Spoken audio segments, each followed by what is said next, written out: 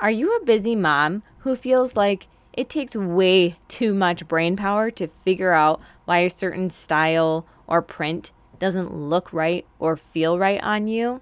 I've got great news for you. I have done the work and I have done the research to figure out what types of prints and styles look best on you based on your facial features and your natural movement. If you haven't already listened to episode 17 for an overview, go back to that podcast and figure out which one of those descriptions match the features of your facial movement and your natural movement the most. If you're listening to this episode, you may be thinking that your facial features represent a more relaxed, flowing, and downward movement. So stay tuned to hear more about the woman whose movements and facial features are more relaxed and flowing. Hey mama, welcome to Bold Faith in Fashion. Are you tired of feeling insecure in your skin and using clothes as a way to hide your body? Are you frustrated with the time, money, and energy you spend on clothes you never wear?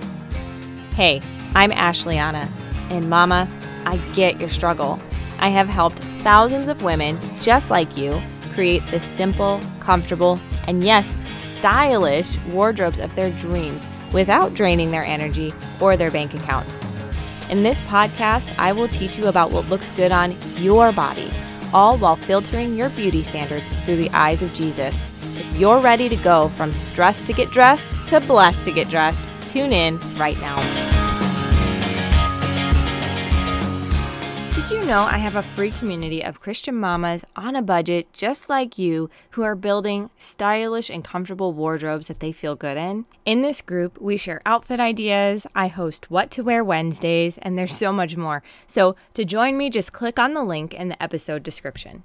It is here. It's part 2 of movement profiling. What direction do your features go on your face? And what kind of movement do you access most of the time in your life? Well, if you're listening to this, you might think that you are a relaxed, flowing woman who has downward movement in her facial features. So let's talk a little bit about what your facial features are going to look like if you are a relaxed and flowing woman. The first thing you may notice is that you have an oval face shape or that your face shape is elongated.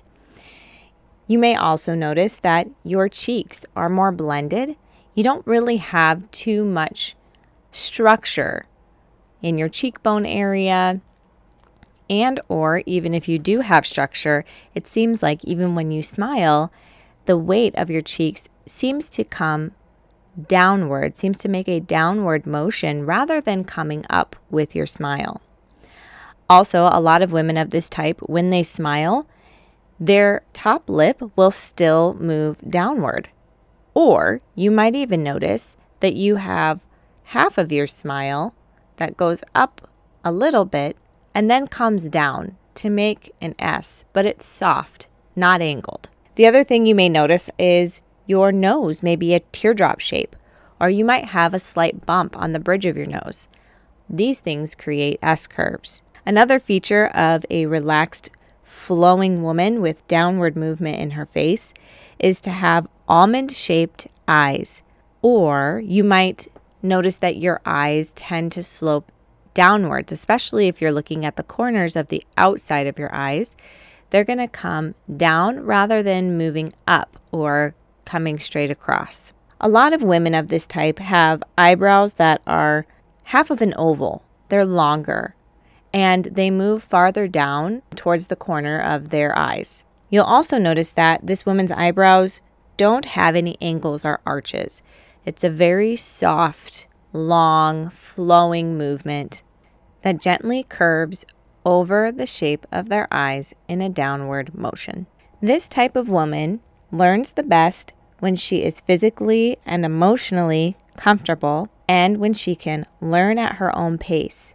Another thing that is indicative of this type of woman is she likes to ask a lot of genuine questions. She's asking questions because she is genuinely detail-oriented, wants the step-by-step, and will actually implement the step-by-step. All of us want these things, but this type of woman really prioritizes these things over the other aspects I've talked about. For example, we talked about last week, the light and playful woman is going to prioritize ensuring that if she really wants to learn something, she does it in a way that is light, playful, involves others, and is more immersive, where this type of woman wouldn't necessarily prioritize that. She would prioritize having all of the information first. And the reason this has to do with movement is because when you have all of the information, everything in your mind is connected to what you're doing, and that creates a flow for you. Where for another type, for example, the light and playful woman that we talked about last time, she doesn't mind having a few things that are unknown because she doesn't mind being surprised or learning as she goes.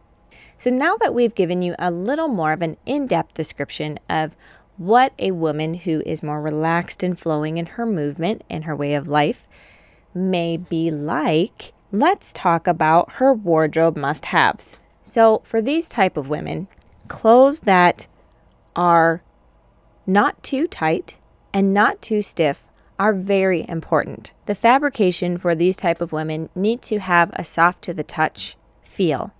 They need to have stretch. Generally, a straight to loose fit is most comfortable for women of this type.